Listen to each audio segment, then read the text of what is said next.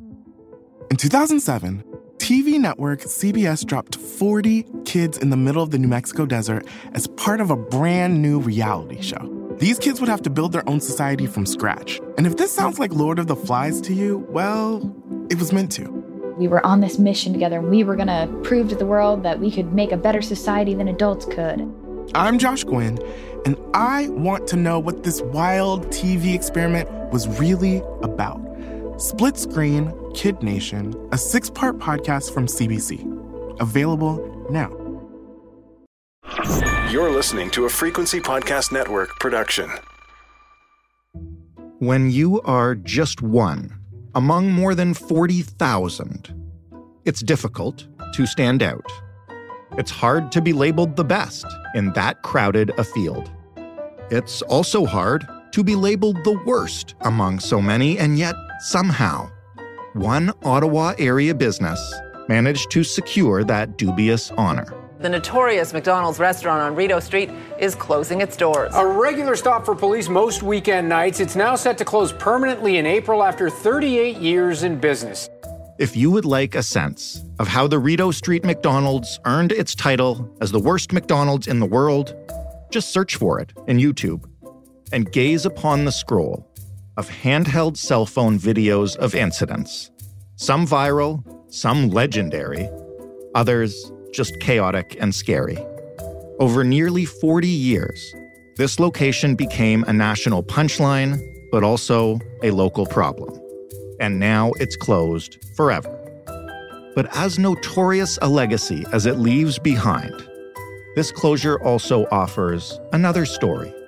It's a story about public spaces, neighborhood support, and local policing. Because while your cities may not be as notorious as Rideau Streets, every major downtown has at least one of these restaurants. Open 24 hours, cheap enough to secure a seat and a cup of coffee for almost anybody, neon beacons to all of the street passing them by. The story of the Rideau Street McDonald's is a darkly amusing tale, but it's also the story of all of our cities and how they're changing.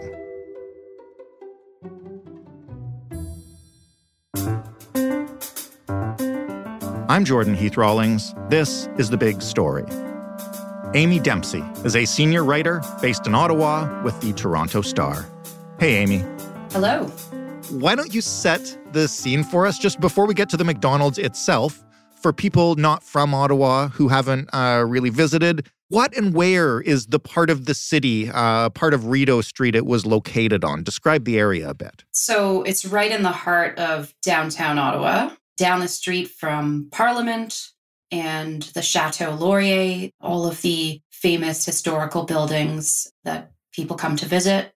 It's also directly across from the Rideau Centre, which is Ottawa's largest shopping mall, kind of like the Eaton Centre or the West Edmonton Mall of Ottawa. Mm-hmm. And then it's also, Rideau Street is where the entrance or one of the entrances to the Byward Market is. And the Byward Market is a historical district, a neighborhood that's a nice area to stroll around, vendors. It's a popular nightlife destination. Right.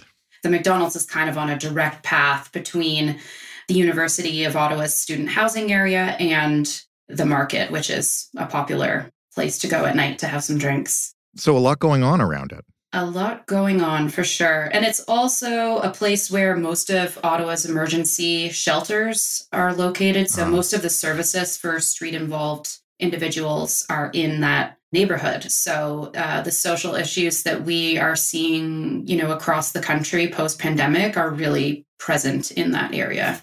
And so in the middle of all of this, there is this McDonald's.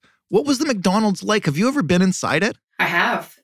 Tell me about it. So I was inside the McDonald's recently when it, in its calmer days, but I also spent some time there as a graduate student when I lived in Ottawa, say 14 years ago. Few late night stops. Right.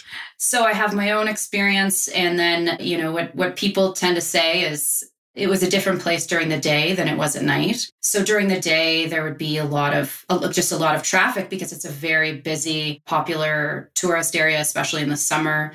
but not you. It would be a completely different scene after midnight. So the after midnight crowd or the after 2 a.m. after bar close crowd was often a large crowd.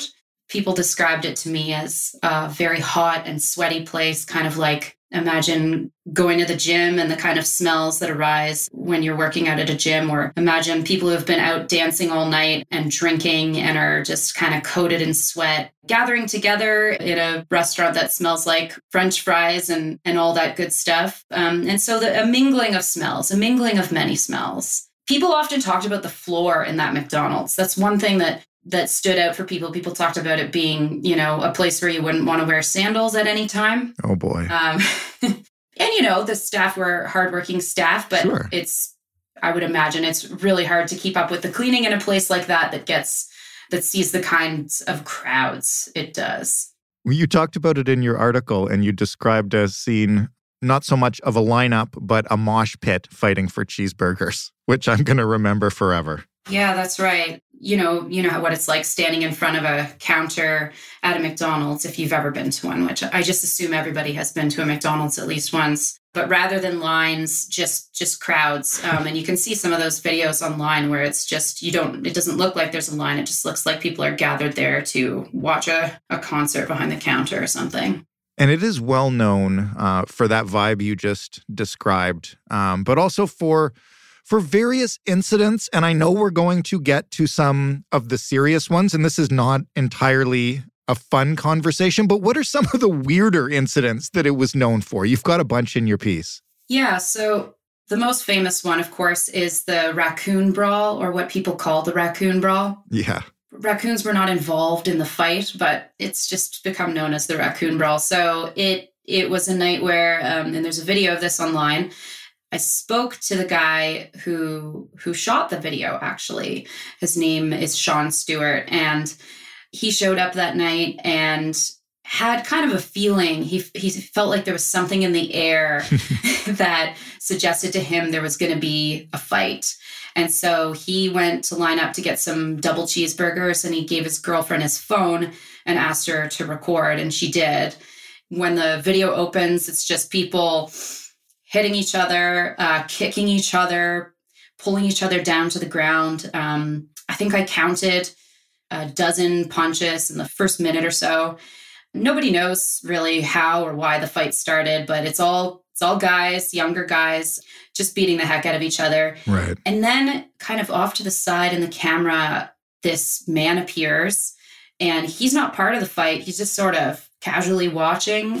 But then he pulls this raccoon out of his sweater, a baby raccoon, and he holds it up high, almost like that scene in The Lion King, right, where Rafiki holds Simba up, and he holds the raccoon up in the air, and then he disappears. He's off camera, and it kind of makes you go, wait, what? Right. The guy who recorded the video, Sean, told me that he didn't even know there was a raccoon in the video until after he posted it. He posted the video, then watched it, and him and his girlfriend went, wait, what? Did you see that? And so then the raccoon appears again a few seconds later. The guy standing there, and this time he has a cigarette hanging between his lips inside the McDonald's. He's not smoking it. It's just... Right, as you do. Yeah, it's not lit. He's getting it ready. And the raccoon is safely tucked back into his sweater, but just looking out, observing the chaos. The fight's still happening. People are screaming, and it's all very intense. But this guy with the raccoon just looks so casual. So that's definitely the most famous story, and probably the one that got the McDonald's the most attention. That one went viral well outside of Ottawa, I believe. Yeah, it was covered in the Daily Mail. And the story kind of, once a raccoon gets involved, stories take on a life of their own. So people started calling it the worst McDonald's in Canada. And then eventually there were stories out there calling it the worst McDonald's in the world, it's a pretty big title for a little McDonald's in Ottawa. I don't know that it's necessarily true. I haven't visited enough McDonald's restaurants to know, but it was certainly a unique one. There's also a kind of a brawl that's famous where there's just two guys beating each other with wet floor signs. I really don't want to make this all sound silly. The restaurant does have a viral reputation. And like you said, once a raccoon gets involved, things tend to spiral. But this story evolved into kind of a serious issue. How often were the police called to this restaurant? And, what kinds of calls did they get? Because, the wet floor signs are kind of funny, but there was a lot of bad stuff going on here. Yeah, the police started to take it really seriously and get pretty fed up at a certain point. Right. So it all came to a head in 2019. They did the tallies and they were getting basically on average like more than 800 calls a year. In the 5 years prior to 2019, they were getting 800 calls, for help, for police assistance from the restaurant annually. And there were 928 calls in 2017 alone. So if you do the math, it's more than 2 calls a day on average. Yeah. So police felt that this was over the top and, the restaurant was requiring a lot of police resources and something needed to be done, is what police felt. Is this all because just the location and the amount of traffic that it gets? Is there something special about the layout of the place? Do we know what's going on? So I think every city has a fast food restaurant like this. When this story was published, I got a lot of messages from people saying, oh, if you think this is the worst one, you haven't seen the one in downtown Halifax, or you haven't seen the one, what about the one on Queen and Spadina in Toronto?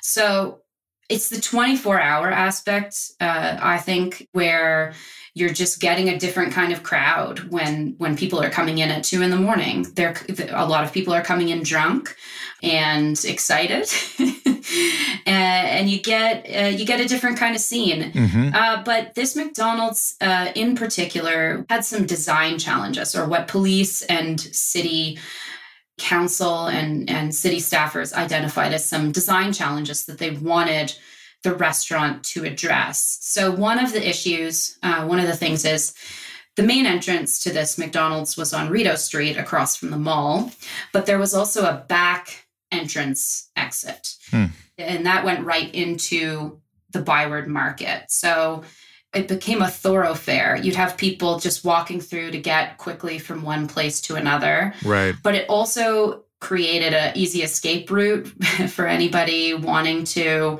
evade police when calls were made to police. And then in that back entrance exit, this McDonald's had bathrooms that were at the end of a long hallway. Some people called this hallway the hallway to hell, because it was really isolated from the rest of the restaurant. And weird things happened there. Weird, is maybe putting it lightly. Some people say that they witnessed illegal things happening back there, drug use, sexual behavior, and which is not necessarily illegal, but not what you normally expect to see at McDonald's. Right. And that they didn't feel safe back there.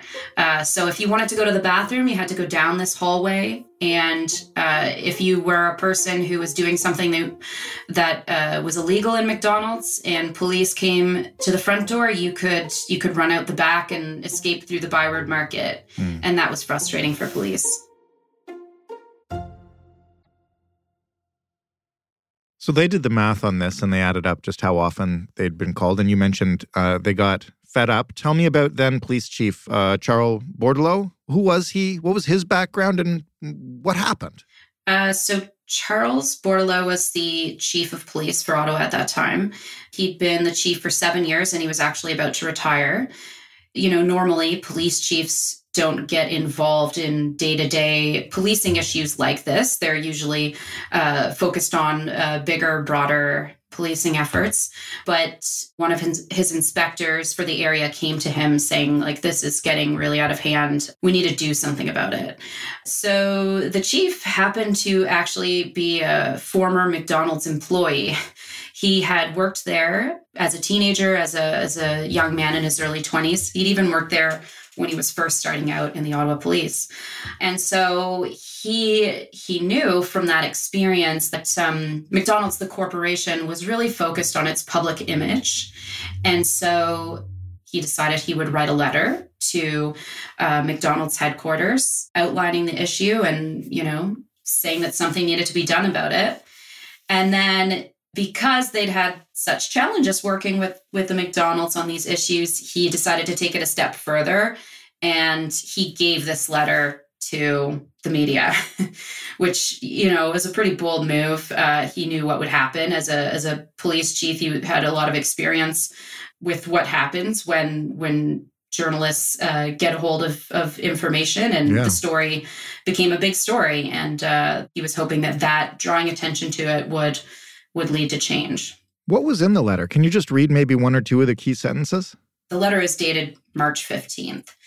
And he wrote, "I'm writing to you to request your immediate attention and action in relation to the ongoing criminal activity and social disorder issues at the McDonald's franchise located at 99 Rideau Street." And he wrote that police officers attend this location on a daily basis for vagrancy, liquor license violations, illicit drug use, and incidents of violence. He also wrote that McDonald's community standards were not reflected at this location, which is, it's always amusing to hear this McDonald's described in official language. Yeah. Community standards not reflected. So he sent it, and then he gave it to a journalist from CTV, and then that move kind of set in motion a chain of events that ultimately led to its permanent closure. How was that letter received? Do we know how it was received by McDonald's and in the media? McDonald's hasn't said anything publicly. They don't really speak publicly about things like this. So they haven't, they didn't reply to any of my emails, my requests for interviews. They didn't answer my questions. Neither McDonald's nor the franchise owner. So we don't really know how they received it, but we know what they did after, which is they made the decision to close the restaurant at 10 p.m. instead of having it be a 24-hour operation. So they cut the night shift. And what happened when they did that? Because you mentioned it ultimately led to the entire closure of the restaurant. So that couldn't have been the last move. Yeah, so I don't think we could say it didn't directly lead to, but it was sort of the first step. And again, we don't know why McDonald's closed. They won't say. Right. But many people view the cancellation of the night shift as like the first step toward it ultimately being closed. Because basically when the lease came up for renewal this year, they decided not to renew it. So maybe if the lease had been up for renewal back in 2019, when they first decided they weren't, for safety reasons, going to end the overnight shift, maybe they wouldn't have renewed the lease then. Maybe the pandemic played a role. Right. Who knows? But they did this year decide not to renew the lease and close. And that's almost where the story ends. But how did the community take the loss of the quote-unquote worst McDonald's in the world? It's drawn a lot of different reactions. So the first notable thing that happened is it's been interesting to see how people have celebrated this McDonald's. There's almost, in some corners, an excitement about having this wild McDonald's, because Ottawa doesn't have a whole lot of wild things happen. Ottawa has a bit of a reputation for being boring. Yeah. I'm not saying it's deserved, but it does have that reputation. And so to have this kind of McDonald's that's the best thing you could say about it is it's got a lot of character. It's never a dull moment at this McDonald's. Yeah. And especially because I think there was some pride amongst some Ottawans that, that we had the worst McDonald's and worse than Toronto McDonald's even. So some University of Ottawa students banded together and they staged a march. And it wasn't a march protesting the closure of the McDonald's. It was a march celebrating the McDonald's and sort of bidding it farewell, I guess. The organizers dressed up in costume. The person who led the march was dressed as Ronald McDonald. I was there. It was on a really cold Sunday in March. And I saw somebody dressed as French fries. There was a young guy dressed as a raccoon. He was wearing like a raccoon bodysuit and holding a picture of a raccoon who he told me was, his brother, the raccoon from from the sweater McDonald's night fame. Right. They marched around the downtown and past the McDonald's, just kind of bidding it farewell. I thought, honestly, maybe 10 or 20 people would show up to this thing, but there were about 200. 200 people came out. Wow. To bid farewell to this McDonald's. What does this restaurant symbolize in terms of its place in Ottawa, or maybe just like every restaurant like this's place in its city? I think that this story is one that illustrates the challenges downtown business districts and communities are facing amid a national housing crisis, an epidemic of homelessness, mental illness, and drug addiction. People saw it as symbolizing different things. So it depends on where you're standing. Some people worried that the closure of the McDonald's was a canary in a coal mine, a sign of more challenges to come for an area still struggling to recover from the pandemic and dealing with a lot of challenges brought by addiction and mental illness. Other people didn't see it that way at all, and they see the McDonald's as a symbol of, the challenges our downtown cores are facing and the challenges of fixing some of those problems. So finding homes for our street-involved individuals, making sure everybody has a house, has a place to live, a safe place to sleep. At least one person felt that this McDonald's was forced out of business by bad publicity, unfairly instigated by the city and former police chief. That person asked, why should McDonald's be in charge of keeping the streets safe? This person saw it as police blaming a family restaurant for the city's social problems that shouldn't be up to McDonald's to solve. Yeah, and then other people just saw it as something, a quirky, weird thing in our city to remember as a good story, I guess. One last question before you go. When you asked people, your colleagues, for their fast food restaurants in other cities, did anybody tell you about the Harvey's near what used to be Ryerson University? Oh, I used to live near that Harvey's, and I don't want to say the name. I don't want to say its nickname because it's rude. Yeah. But I know about that Harvey's, and I've heard lots. I mean, I've seen things and I've heard things as well. And I used to live near a murder McDonald's, unfortunately. The McDonald's on the Danforth. A homicide took place there late one night. Yes. And there was also a famous murder McDonald's in Sydney, Nova Scotia. I grew up in Nova Scotia, and that was... I mean, it's kind of like you say, every fast food restaurant that's open late becomes a receptacle for whatever the community around it is struggling with. Exactly. But yeah, they're part of the fabric of the city, and I think they're fascinating places to look at. Thank you so much for talking with us about this one. Thanks for having me. Amy Dempsey writing in the Toronto Star. That was The Big Story. For more, including a previous episode with Amy where we discussed rats taking over Toronto. We have a lot of fun on this show when she joins us. You can head to thebigstorypodcast.ca and search for her name. You can also find us on Twitter at TheBigStoryFPN, or you can write to us, hello@thebigstorypodcast.ca. If you feel like using a phone, who does now? But maybe you do. Call us. Leave a voicemail, 416-935-5935. The Big Story is in every podcast player. Hopefully, it's in your subscriber page. If it's not, make that change. If your friends don't know about us, make sure they do. Thanks for listening. I'm Jordan Heath Rawlings. We'll talk tomorrow.